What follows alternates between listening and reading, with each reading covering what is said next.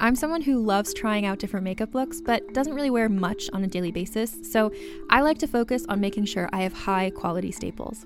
And whether you like a fresh face, full glam, or somewhere in between, you've probably seen Thrive Cosmetics Viral Tubing Mascara. I've certainly seen it everywhere, you know, the one in the turquoise tube.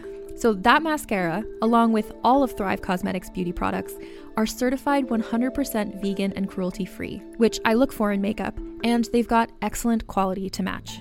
And something I didn't know from all the mascara videos I've seen is that for every product sold, Thrive Cosmetics donates either that same product, another product that is needed more, or a monetary donation. They've worked with over 500 nonprofits to help with a wide range of causes like supporting cancer survivors, people experiencing homelessness, education access, and so much more. Knowing that makes me feel even better about using their products. And I do enjoy using them. Like I said, I like having high quality staples, and so my favorites are products that are multi-purpose, like the Brilliant Eye Brightener. It comes in a bunch of colors, and I like using them as eyeliner, eyeshadow, and even highlighter. Thrive Cosmetics is luxury beauty that gives back. Right now, you can get an exclusive 20% off your first order at thrivecosmetics.com/thrive. That's Thrive Cosmetics, CAUSEMETICS.com/thrive for 20% off your first order. This is Jon Levy, and you're listening to Rebel Radio. What's up? This is Rebel Radio. What up? What up? This is DJ Newmark. This is Peanut Butter Wolf. It's your boy. It's okay. Keep checking out Rebel Radio. Rebel Radio. This is Rebel Radio. We're in the place right here. Rebel Radio is going down. Would you say Rebel Radio? Oh, wait. Let's do it again. Rebel Radio. All right, what's up? Welcome back to Rebel Radio. I'm your host, Josh Levine. This episode is brought to you live from South by Southwest, courtesy of our friends at Dropbox. They brought us out there to do a different episode live on stage with Catherine Burns of The Moth as part of the Dropbox podcast studio. If you didn't catch that one, check our iTunes or SoundCloud or YouTube or somewhere for it and make sure you listen to it. That was a great one. While I was out there, I caught up with today's guest, Jon Levy.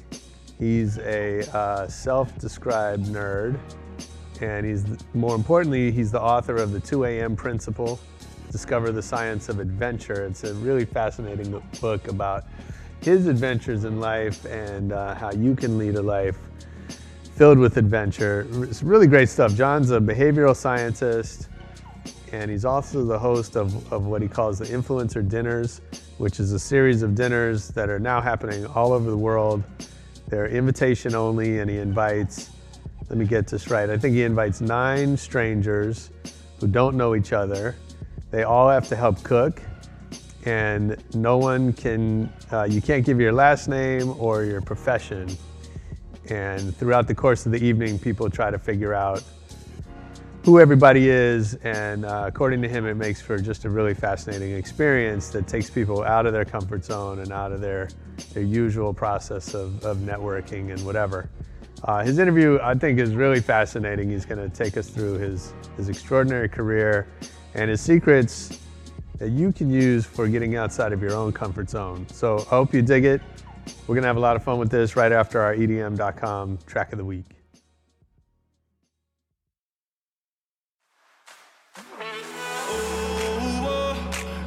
Make me stronger, don't make this any harder. Stay a little longer, and maybe I'm the wrong, sure you do me no wrong, girl. Stay a little longer, girl, you make me stronger, don't make this any harder. Stay a little longer, and maybe I'm the wrong, sure you do me no wrong, girl. Stay a little longer.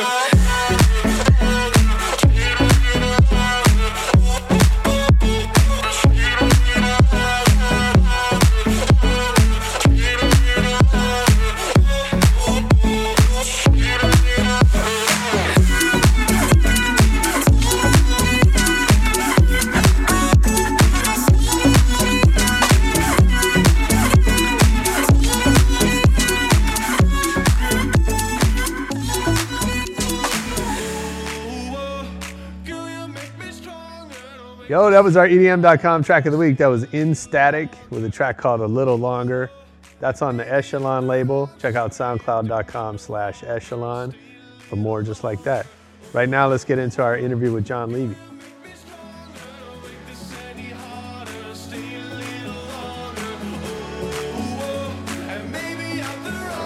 Well, thanks for doing this. I just was researching interesting folks that I wanted to meet at South by, and I saw what you're doing, and it looks amazing. The more I've dug into it, it looks like you built an incredible life and career for yourself. And it's particularly of interest to me, as I was telling you, some of what I do is sort of considered influencer marketing, and I've been for a long time fascinated with what influence really is, and what that means, and the role that it plays in our lives beyond simply trying to get people to buy stuff. Yep. So anyway, thank you for making time. Oh, it's my pleasure. Are you kidding? I think that it's a really important conversation to have. I get kind of tired when people talk about influencers Sure. as people who have large Twitter, Instagram, Snapchat followings. Right. I think that there's a place and an importance for that conversation. Yeah. But the things that actually impact us, or the things that influence our business and so on, are actually being affected by people who are completely or often under the radar. Right. And Yeah. so I got really interested in the topic about 7-8 years ago, before this whole thing of influencers even existed. It was like 2008, I think. I was sitting in a seminar, and the seminar leader said the fundamental element that defines the quality of our lives are the people we surround ourselves with. Sure. And the conversations that we have with them. Yeah. And I got really curious if that's true. First of all, how true is it? And second, how do I curate the most impactful people I can around me? And how can I bring them together?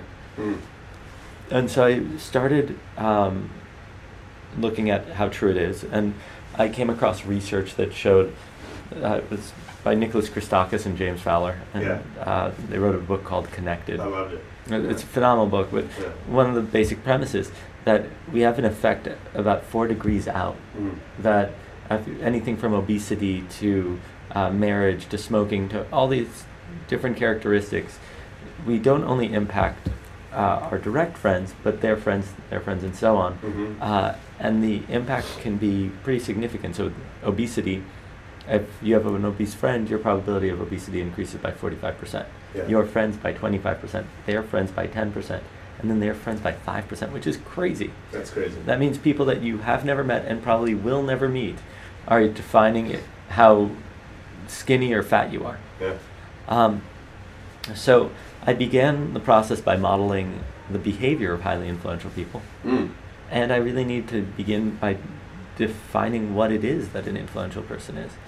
And so I kind of view them on 4 levels. The top is what you'd consider a global influencer, like Sir Richard Branson, Bill Clinton, people who have a real global impact. I'd probably put Elon Musk on that list. The Queen. You're not going to market to them. It would just be a waste of time. You're not going to become their best friend. Their life is full. Oprah's not looking for a new bestie. She has Gail. So you can try, but it's just not worth it. It's like you're better off knowing their chief of staff. Yeah. Right? Yeah. Because that's where the real influence actually lies. And so the next grouping is industry influencers. Okay. And it's important to make the distinction because these are people who have an impact on their industry or an ability to affect thought leadership or change either through previous success, right? Like you sold a major company in your industry. Sure. Or you have a position like you're the CMO of a major company, Sure. right? Or you have real thought leadership. You're a journalist, or you come up with ideas that really can lead the industry. And those were the ones I really wanted to focus on. And then the next group down is community influencers. These are the people that like liquor brands always want to reach because they'll get all of their friends drinking something or eating something, or and they'll often have an impact of like a few hundred or a few thousand, or they're up and coming, right? And then you have your personal influencers, like your mom, your dad. Well, chances are, your parents might be famous, I don't know, but like, chances are nobody's heard of them, but they have a huge impact on you. My dad, oddly enough, is semi-famous in China. Oh, really? He's huge in China? He actually is not huge, but he's not small in China. Amazing. We'll talk about that when we have more time, but... so maybe, in this case, yes. But it's pretty far removed from, as you said, like several degrees from anyone that we'd come into contact with. Yeah. So what I realized was that I wanted to focus on understanding and connecting with industry influencers. There's a few reasons. One is that their lives are not so full and so mission-driven that that you can still connect with them. And they tend to have worked very hard to get to their position. So they value and understand community and network, right? And so I modeled their behavior, and what I ended up coming from that was that there's 4 characteristics that cause these people to engage in a way that really stands out. And I built the influencers dinner out of it. So after a year of kind of design, we started doing a dinner where 12 people are invited at a time. But there's a bunch of catches. One is it's completely anonymous. You literally are not allowed to discuss your last name or talk about your career at all. Wow. You can talk about your kids and vacations and all that. Yeah. And then the second is that you have to cook for me. And so over the course of about 3 hours, everybody cooks dinner, sits down to eat. When they're seated, we pick one of the guests, and everybody guesses what they do professionally. And then there's a big reveal, and you find out that you're sitting with the editor-in-chief of a major magazine, the president of a television network, a celebrity from a popular TV show, a Grammy Award-winning musician, whatever it is, right? Yeah. I've hosted close to 1,000 people. Oh, wow. Across 109 dinners we just finished. 110th is next week. Cool. We're in 8 cities in 2 countries and continuing to expand globally. Nice. And it's fostered this amazing community. Yeah. And I think what kind of sets it apart is that one is it's built on human behavioral science. I'm a scientist. I take the brilliant work done by people in the industry and my colleagues, and I look at how to apply it so that we become better at creating friendships, right? Yeah. So the dinner isn't really a dinner. Dinner is just a byproduct of a shared activity, and that activity caused us to bond. Yeah. So I find that fascinating, and I have a bunch of questions about that. But I want to go back. I'm interested how you got to be this person that has that type of specific type of curiosity, and I also think. I've read a bit. You describe yourself as a nerdy kid. That's very true. Yeah. So first of all, what were you into as a kid? What was the nerdy version of Jon Levy? I like how you say nerdy version, as if the only version of Jon Levy isn't nerdy. I'm super flattered. Okay, so childhood. I was pretty unpopular. Like really unpopular, the kids in my class. I had some friends, but I was like bottom of the totem pole. Okay. I loved Star Trek. Okay. And like sci-fi and all that. And on weekends, that's what I'd watch. I loved spending time on my computer.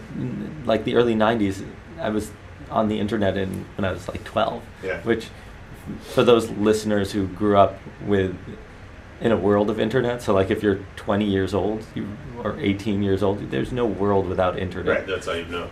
Yeah. But when I was 12 years old, I had a modem. I got it as a birthday gift from a family friend, and I had an AOL account, and I dialed up and went online, and I remember this very strange experience. Jerry Brown was staying at my parents' place in New York while I was campaigning, and he has this tradition that he stays at supporters' houses. Oh, neat. And he walks through my room. I was probably 16 or past my room, and he's like, "What's that thing?"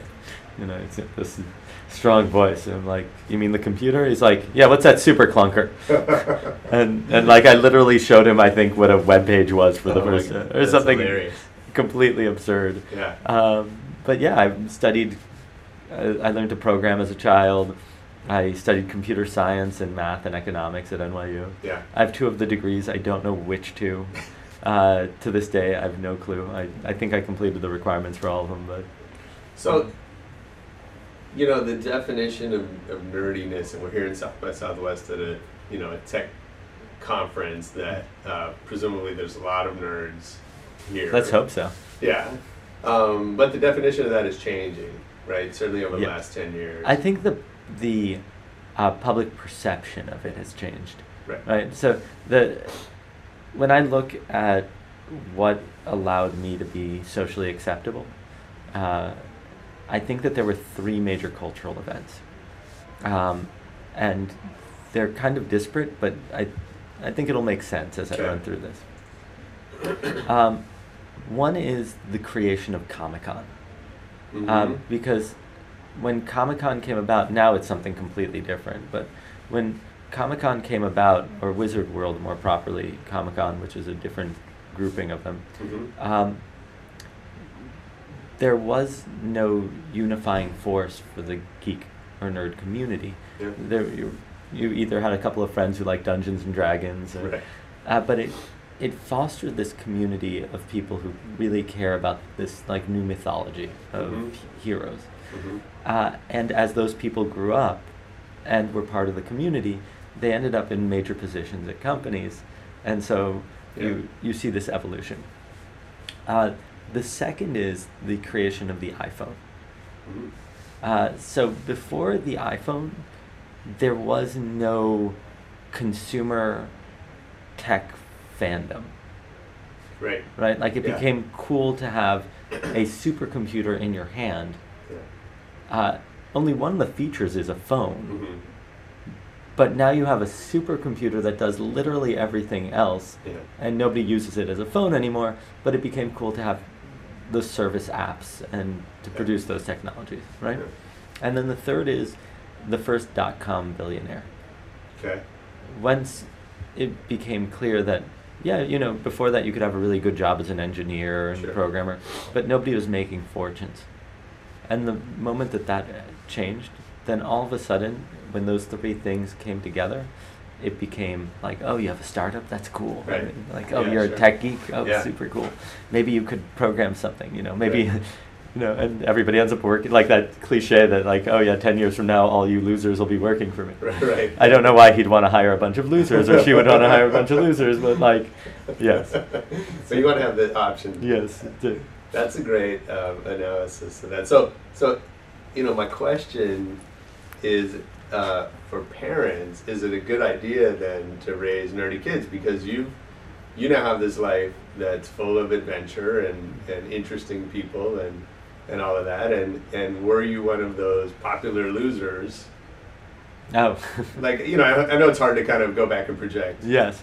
So I think, and also just for the sake of the listeners, so they understand what the other side of my life is like. I spend a lot of time traveling around the world studying what causes people to live exciting lives. So I wrote a popular book called The 2 a.m. Principle, Discover the Science of Adventure, and it combines a model that I developed based on experience, that at any moment you could make an experience adventurous. And I back it up with scientific research from these just brilliant minds, and the crazy stories like I got crushed by a bull in Pamplona, I battled Kiefer Sutherland in drunken Jenga and ended up crashing his family Thanksgiving.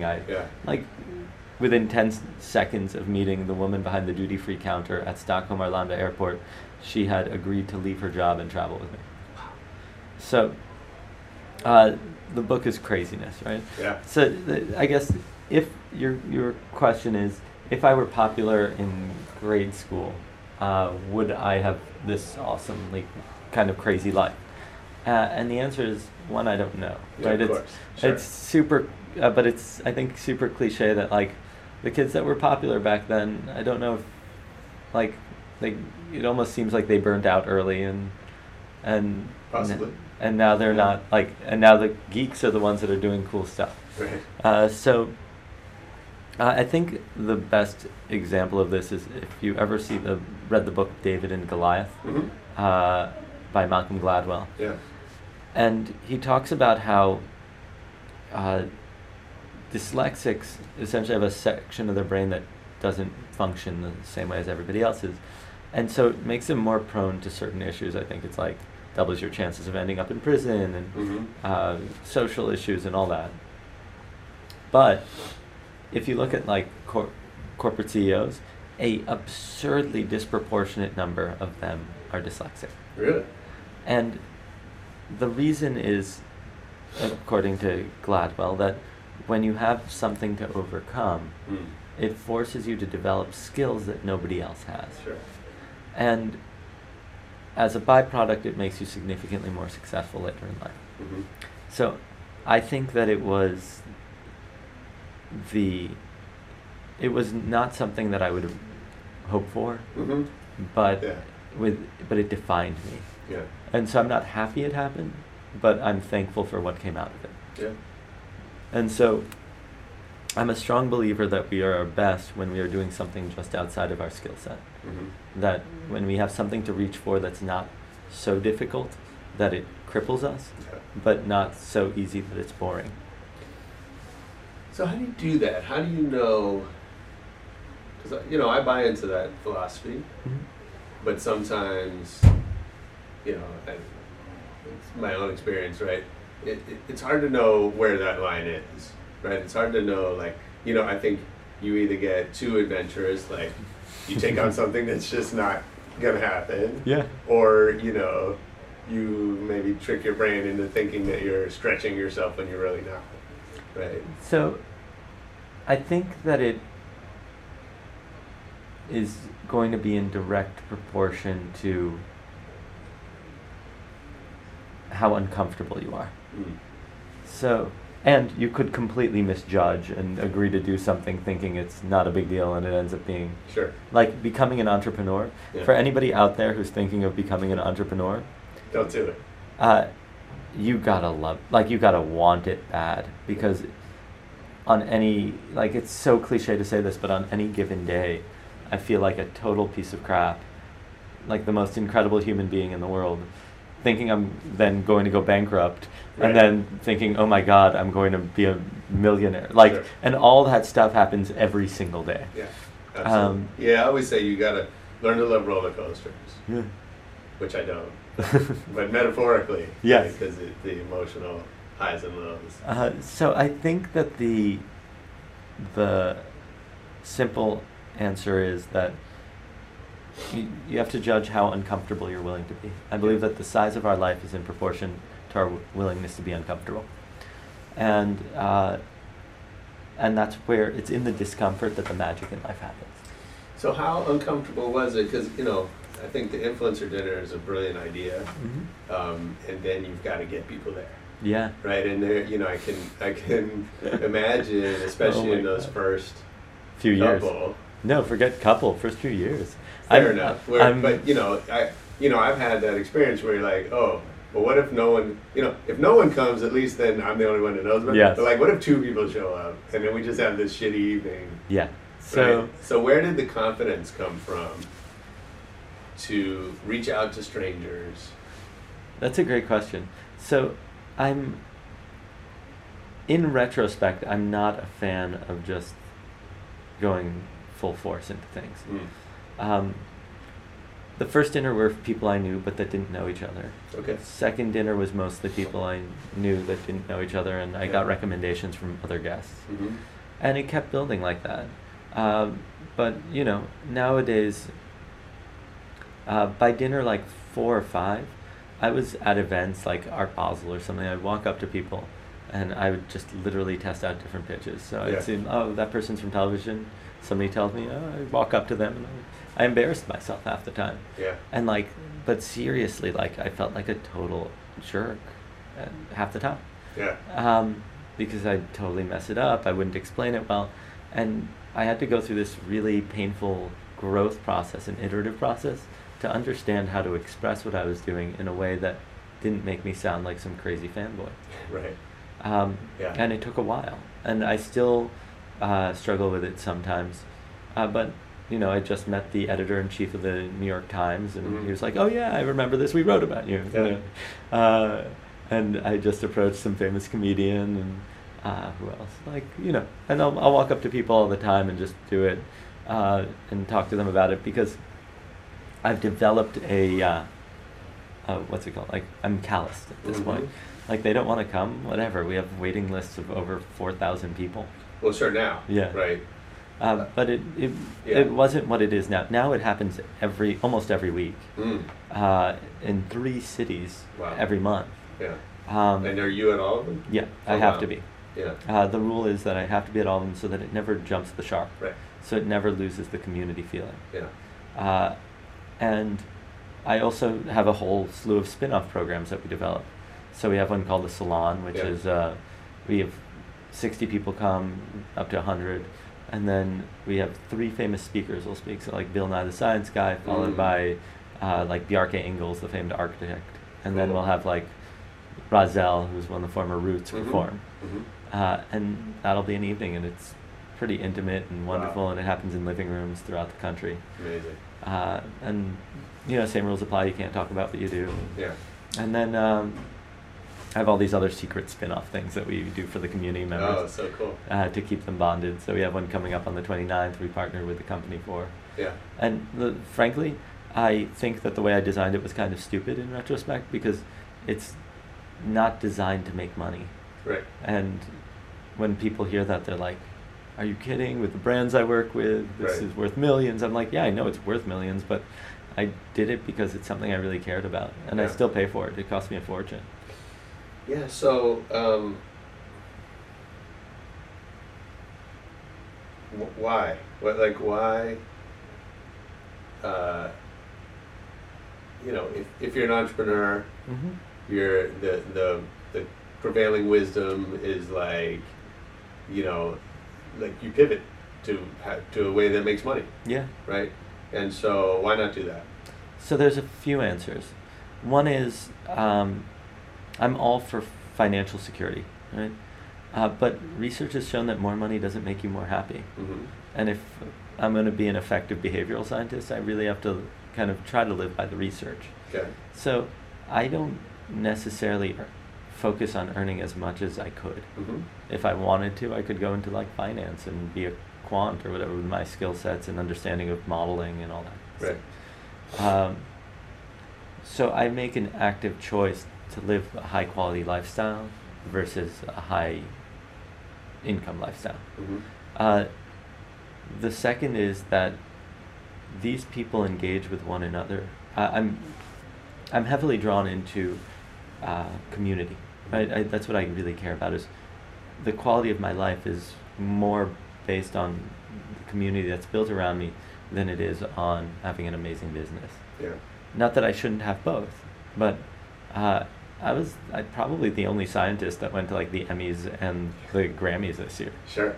Which is kind of weird, frankly. But it's because of the generosity of the community. Yeah. And if I was ever really in financial trouble, there's several probably billionaires that would bail me out that are in there. But that's also, I've never approached anybody for money from there. Yeah. So it's, I think that the answer is that I get the privilege of engaging in projects that I care about, that are fun and interesting, that put me at that like just outside of your comfort zone, and that I'm excited to do. And I'm willing to trade having a company that sells for $100 million or whatever to do that. And would I prefer to have even more financial security? Yeah, it'd be great to be retired at age 36, and but it's not like life would change very much. It would mean that I would take probably a couple more flights somewhere. I don't know. I'm already on a plane almost every 3 days. But you got to really ask yourself what you want from your life rather than like what can you amass. So how do you make money? I'm a scientist. Book sales. Oh yes, I do. I know that's Road to Riches. Yes, I can retire any day now. That's right. For those of you who don't know how things work in publishing, an author will get an advance, which is like a chunk of money up front, and then they have to work off that advance based on book sales, and so you end up averaging somewhere around, like, if you're lucky, minimum wage for writing a book. but it's a labor of love, and Absolutely. I'm super proud of it. It's a super cool looking book, and my publishers, I couldn't be happier having worked with them. Nice. So I do research. I partner with companies, and I do research, and we publish papers and white papers and all that. Mm-hmm. And then the big thing is that I consult. So I'm I'm an expert on applying behavioral science. So when a company is looking at their products, how do they connect with influencers, all these things, I developed a model for understanding those influencers and for connecting with them effectively. So I help design programs, or I coach or consult with big organizations to make them successful in the way that they do that. Yeah. Because frankly, like, I'll give you a simple example that's a screw up. Gifting. Mm-hmm. You travel a lot. You go to all the major national events, right? Sure. You're probably like at Art Basel and whatever, right? Yep. You go into a gifting suite, and somebody piles on 5 products and gives it to you, and you throw it in a bag, and then what happens? Well, later on you look at them, maybe you lose some, you give some away. If you're like a really good person, you take the time to post it on eBay. Right, maybe. Yeah. And then the brand spent a fortune being there. Yeah. They did get some like one-on-one time with you to some degree. Yeah. And then it's expensive to keep giving away all the product and shipping it and organizing it and the logistics and manpower and all that. Now, we don't value what we're just being given. Right. So Dan Ariely developed this concept called the IKEA effect, which is that we disproportionately care about our IKEA furniture because we had to assemble it. Right. So that means that if we care about what we put effort into, then how do we, instead of giving somebody something, have them earn it so that they care about it? Mm-hmm. So that's just a single concept, and I work with, hundreds and hundreds of concepts on how to actually apply them. Yeah. And so brands have been really responsive, and I also do a ton of public speaking. So, Yeah. and fortunately, public speaking rates are great. So, Yeah. a few gigs, 1 a month, 2 a month, Sure. 3 a month, whatever. I could take the summer off if I wanted to. So. Nice. Yeah. Hey, if you're enjoying this one and you want to hear more about influencers, kind of a different definition of the word influencer, but go back in the Rebel Radio archives. Check out my man Justin Rezvani. He's the founder of the Amplify, which is a leading influencer agency and marketing platform and all that stuff. He's got some fascinating stories about how he's building a really fast-growing business in that space. First, let's finish up with Jon Levy. So yeah, maybe talk more about the brand stuff, because I think, I see it, I'm sure you see it a lot more than just brands getting it wrong. Oh my God. Left and right. So I wouldn't even say that. I'd say that we are looking at a situation where very few brands just do it right at all. Yeah. It's not like, oh, they're getting it wrong. It's that they're doing something. Some of it pays off, right? Like, even if you buy ads, it generally pays off to some degree. It's just not the most effective way to do it, right? If you have an activation and ask people to tweet, you're getting something from it, and it may have a return on investment, right? Bacardi having Alicia Keys perform at Art Basel, that whole thing cost, I'm sure, millions of dollars. Yeah.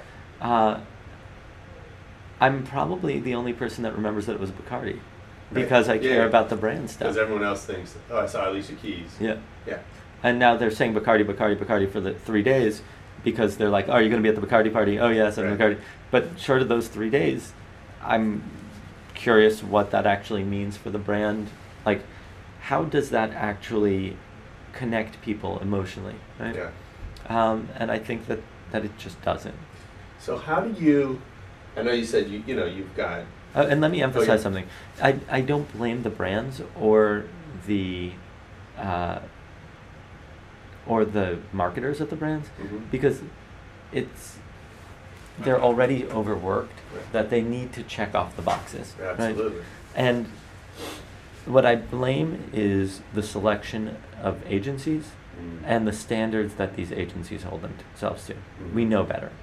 And then the other thing that concerns me is that when you do have somebody at a brand who's really willing to experiment and do something out of the box, and it doesn't work out, they shouldn't be punished further, right? Like, the fact is that the punishment is that you work for months and then don't get to add it to your resume. Right? Like, but brands have to experiment because it's going to be on more of the fringes that something stands out.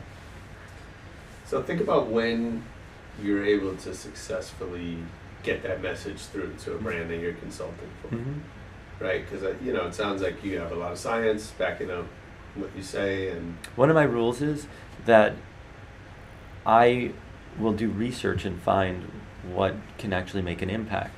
And I'm not going to tell you something's going to work unless I have real reason to believe it based on actual evidence. So the moment that somebody says, what would be a cool idea, that's the moment that you're in trouble. Right. Because it means that it wasn't necessarily reasoned out. It was like this thing that popped into their head that they have an emotional response to. Totally. And so, one, I generally know that it's going to be a bad idea, and two, it's probably not going to be effective, and three, it's probably also going to be off-brand. But it's also important to explore ideas. Sure. So. Yeah, that's amazing. Well, so go back a little bit to the personal side, and as you're talking, I hate to do this, but I'm going to put you in a category. Sure. Of people that I might just leave if I don't like it. Yeah, sure. This is my risk, I'm thinking, right? But no, I see you in the category of Tim Ferriss, of Morgan Spurlock, of Neil Strauss, right? People who... First of all, I'm flattered that I'd be in a category with any of these people because they're insanely successful, and I know Neil personally. Yeah. He's one of the greatest guys you could know. So first, thank you, because I don't think I'm anywhere near them. But well, I think it's almost gonzo, not really journalism, but living, right? Like throwing yourself into these scenarios for your own benefit and then sharing that with the rest of the world, right? And each of you that I can do that in different ways, but it it's a commitment. Yes. Right, and as you said, you're on a plane, 3 days a week, and you've got to. The lines, it sounds like, between your business and your social life are very blurry. Yes, they are. You basically work 100% of the time. It's interesting because I don't know the last time I had a weekend off. Right. And I work every weekday. Right. Which is by design. Yeah. Right? And it doesn't mean that sometimes you may question that, but you created it that way. Yes. So I'm here at South by Southwest with you right now. Yeah. And I wanted to be a good partner to Retail Me Not, or RMN, who I did a big research study with. So I flew in, but frankly I wanted to just chill out. Of course, back home and actually see my friends. Yeah. So I guess my question is, and I saw, I think it was Elle magazine called you one of America's most eligible bachelors. Yeah. So, my question is, how sustainable is this for you? And, what happens if you're, I just read Neil's, The Truth, where he, it's essentially him undoing a lot of what he talked about in the game, right? Yeah. And so, at what point, can you get married, have children? I don't know if that's part of the plan or not, but and continue the life of adventure and all of that. So I think that one is, it's a context, right? So can you get married and do all that? Yeah, if you are committed to living in the context of exploration and adventure. Sure. Now, the risks that you take might change, and you might lean more towards perceived risks, right? So let me think. So if I had kids, I wouldn't run with the bulls. Right. I also wouldn't try to do an ascent on Everest, mostly because I have no desire to kill myself like that. But you might switch it out for perceived risks, like free diving. Free diving, you hold your breath, you go underwater really deep. There's, I think, virtually no deaths when you follow the rules. Yeah. It's super, super safe. And so, but it's still really exciting. So I think it's just a trade-off. And maybe you have to be more planned about the adventures that you do when you have kids, depending on the lifestyle you want. I know people who pulled their kids from school, homeschool them on a boat, and travel the world. Yeah. So the options exist. It's just, what do you actually care about? Yeah. And you don't have to make a commitment for the rest of your life that you're going to live on a boat. You could do it for a year and then come back to school. Yeah. And, so are you conscious of that when you're sort of creating this vision for yourself? Is it like, this is the rest of my life? Is it I'm going to do this for 3 years? It's like 3 years. Or is it just like... I barely plan more than... There are certain strategies that I have that are much, much longer term. Yeah. So one of the reasons that I think it's important to have diversity in the influencers community is that I knew at one point I'm going to need to know a lot of journalists. Right. So I planned that out like years in advance. But I didn't pick the journalists because I needed something from them, but I knew that I would need to understand something. And now I contribute to a lot of outlets, and it was, 3 years in the making. Yeah. So I tend not to plan more than a year out. And I feel like my life changes so dramatically from year to year. But I as far as like the kids and all that, I don't know. I might get married. I might have kids. Yeah. The research on kids is not encouraging at all. That's not to say that you shouldn't have kids. I'm not advocating Fair enough. any of that. And are you a father? I am a father. Yes. But I am aware of a lot of the challenges. Yeah, the research suggests that people's happiness reduces dramatically until the kids are out of school. Like there's all this stuff around it. And so I think that I mean that's another conversation. Hopefully we'll get to have sometime. But I have too much research, but a lot strong theories about why that is. I think it's largely to do with misplaced expectations. Possibly. I mean, I can run you through this after, but so I would say that when I look at designing my life, though, there's one characteristic that I look for, I think more than anything, and that's remarkability. And the reason is that as a species, we've passed down our knowledge for millennia through an oral history. And if it's not remarkable, if it's not worth remarking about or talking about, it's not culturally significant. Yeah. And so if I'm going to do something, I only want to do it if I'm going to do it in a way that's remarkable. And that's a lot of the issue, is that people want like videos to go viral and all these other things, but none of it's remarkable. Right. And so if it's not worth communicating, it's going to disappear. Yeah, absolutely. Well, I know we're almost out of time, and you've got to get to a plane. I have a quick kind of speed round that I like to do with everyone. Awesome. But before we get to that, I have one last question, which is, as you've gone through this, what's been the toughest challenge, the biggest, the worst day, and how'd you overcome it? Wow. And we're talking specifically about I the think influencers, or or more broadly, like you've crafted your life around this vision, right? And so are there, like, we always hit the worst? Well, one of the worst was when I found out I had a stalker. That was not pleasant, and like may have hacked digitally. Like it was just a miserable experience, and people in my life were being adversely affected, and I had to get security specialists and all that involved. So when that happens, do you question the mission? Like, are there points in that where you say, I question maybe being public. Yeah. So there's two things. One is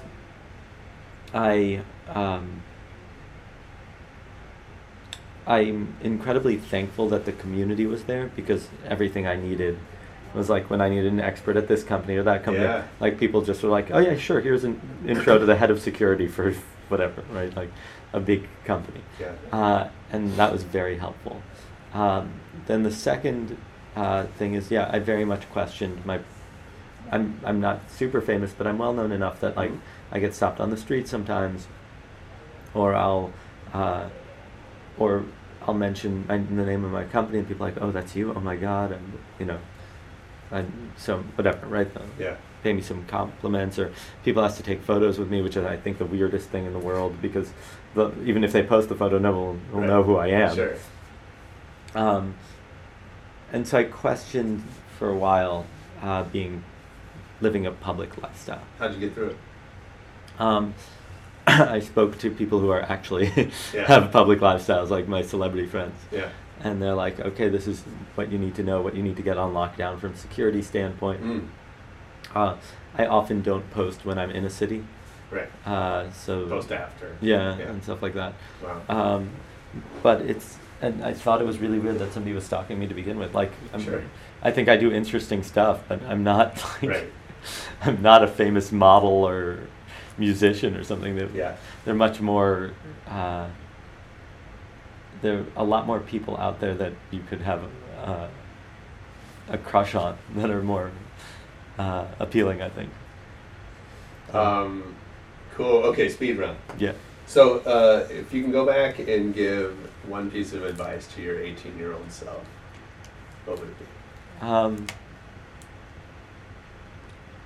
Fail fast and fail often. So put yourself out there, meet as many people as possible, and just get out there and learn to communicate with people and to connect with them. What talent or skill have you always wished you had more of? Oh, I'd love to play an instrument. Yeah? I have a voice that can hit like 5 notes, but nothing above or below that. So like occasionally people are like, wow, you have a really good voice, and then they hear a little bit more and they're like, yeah. Well, good luck in science. What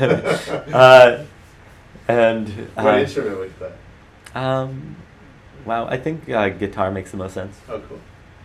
Because it's most portable, let's say, right? Like anywhere you go, you'll have a guitar. Like you won't necessarily have a saxophone everywhere. They're really loud. Yeah.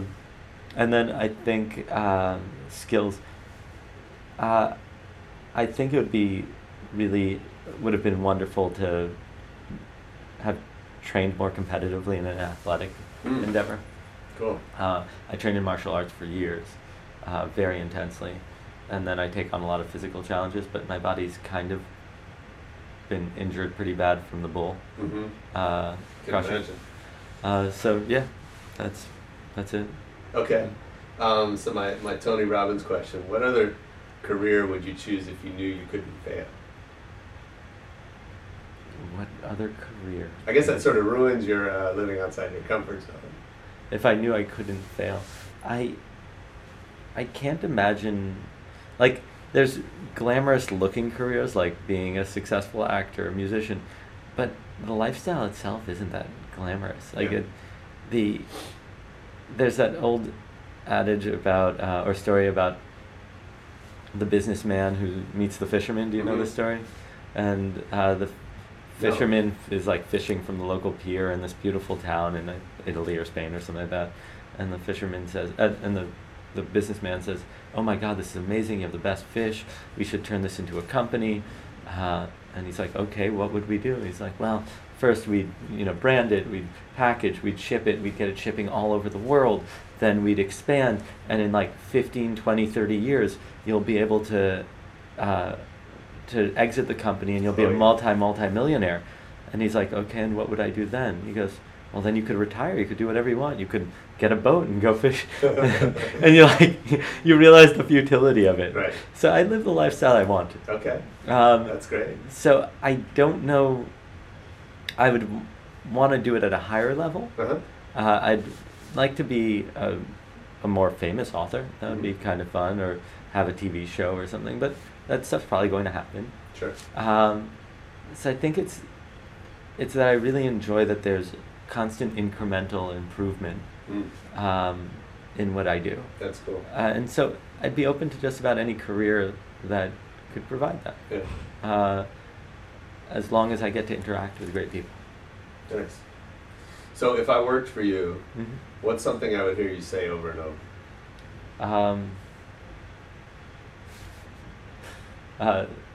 Wow, what would you hear me say over and over? You'd probably hear me babble about Dan Kahneman's research or Dan Ariely's or like behavioral scientists just over and over again hammering in the idea of like how to connect more effectively. Yeah.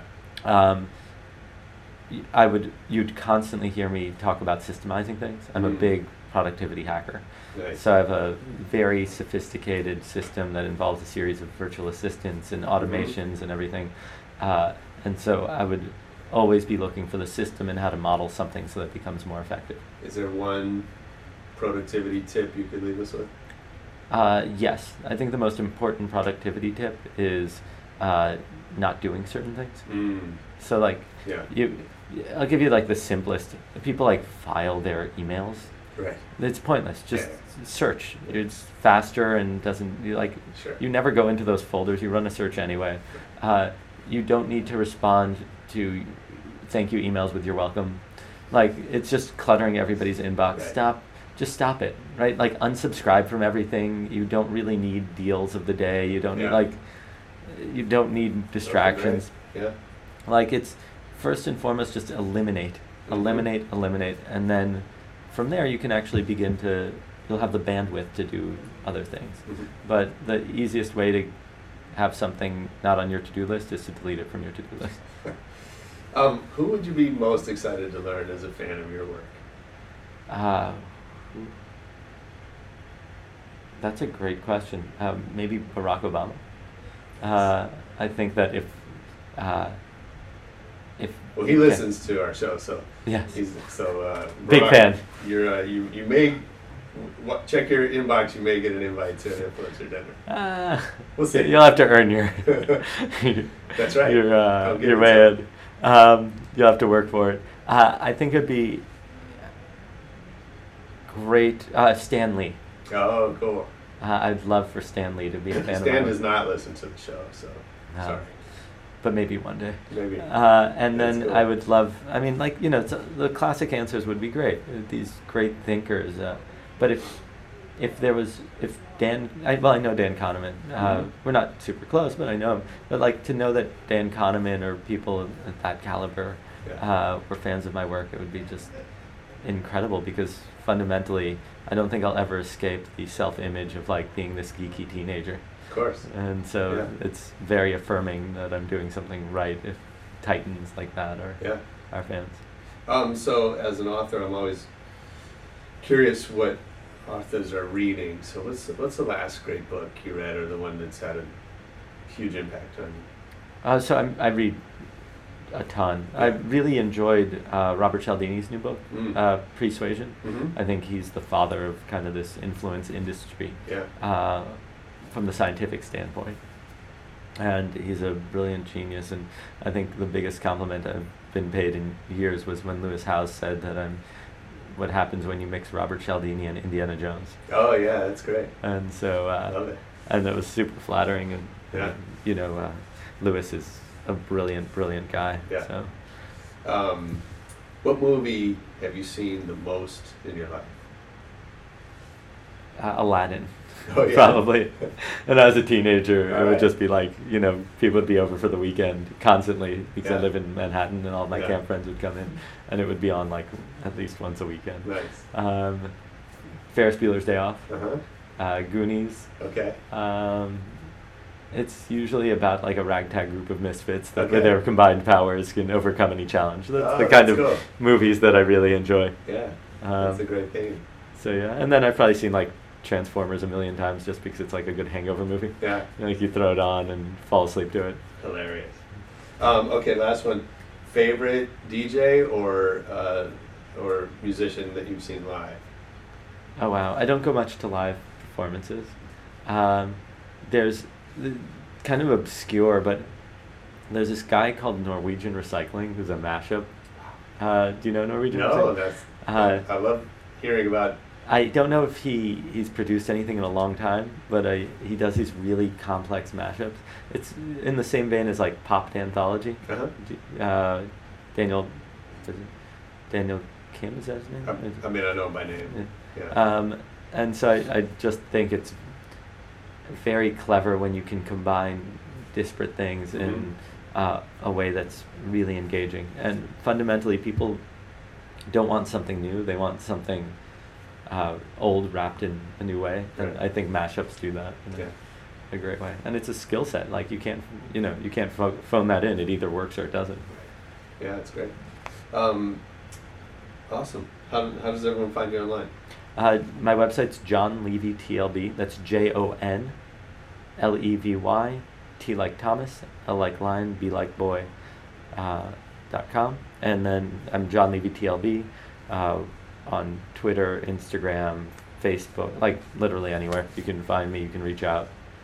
I'm pretty accessible. Well, I encourage everyone, go get the book. It's called The 2 a.m. Principle, Discover the Science of Adventure. You can find it on Amazon, Barnes & Noble, anything you want. And also get successful enough that you get an invite to the influencer dinner. That's my advice to all of you. Jon, thanks for doing this. It was awesome. It's my pleasure. Thanks for having me on. That was Jon Levy live at South by Southwest. I hope you enjoyed it. Sign up for Dropbox if you don't already have a Dropbox. I'm sure everybody listening already has a Dropbox, but you can check out Dropbox Paper, which is their collaboration tool that's really cool we've been using. And most importantly, listen to Rebel Radio. Find us on Twitter, Facebook, YouTube. I don't know, ask your local neighborhood ice cream man if he's got Rebel Radio. Come back next week for more.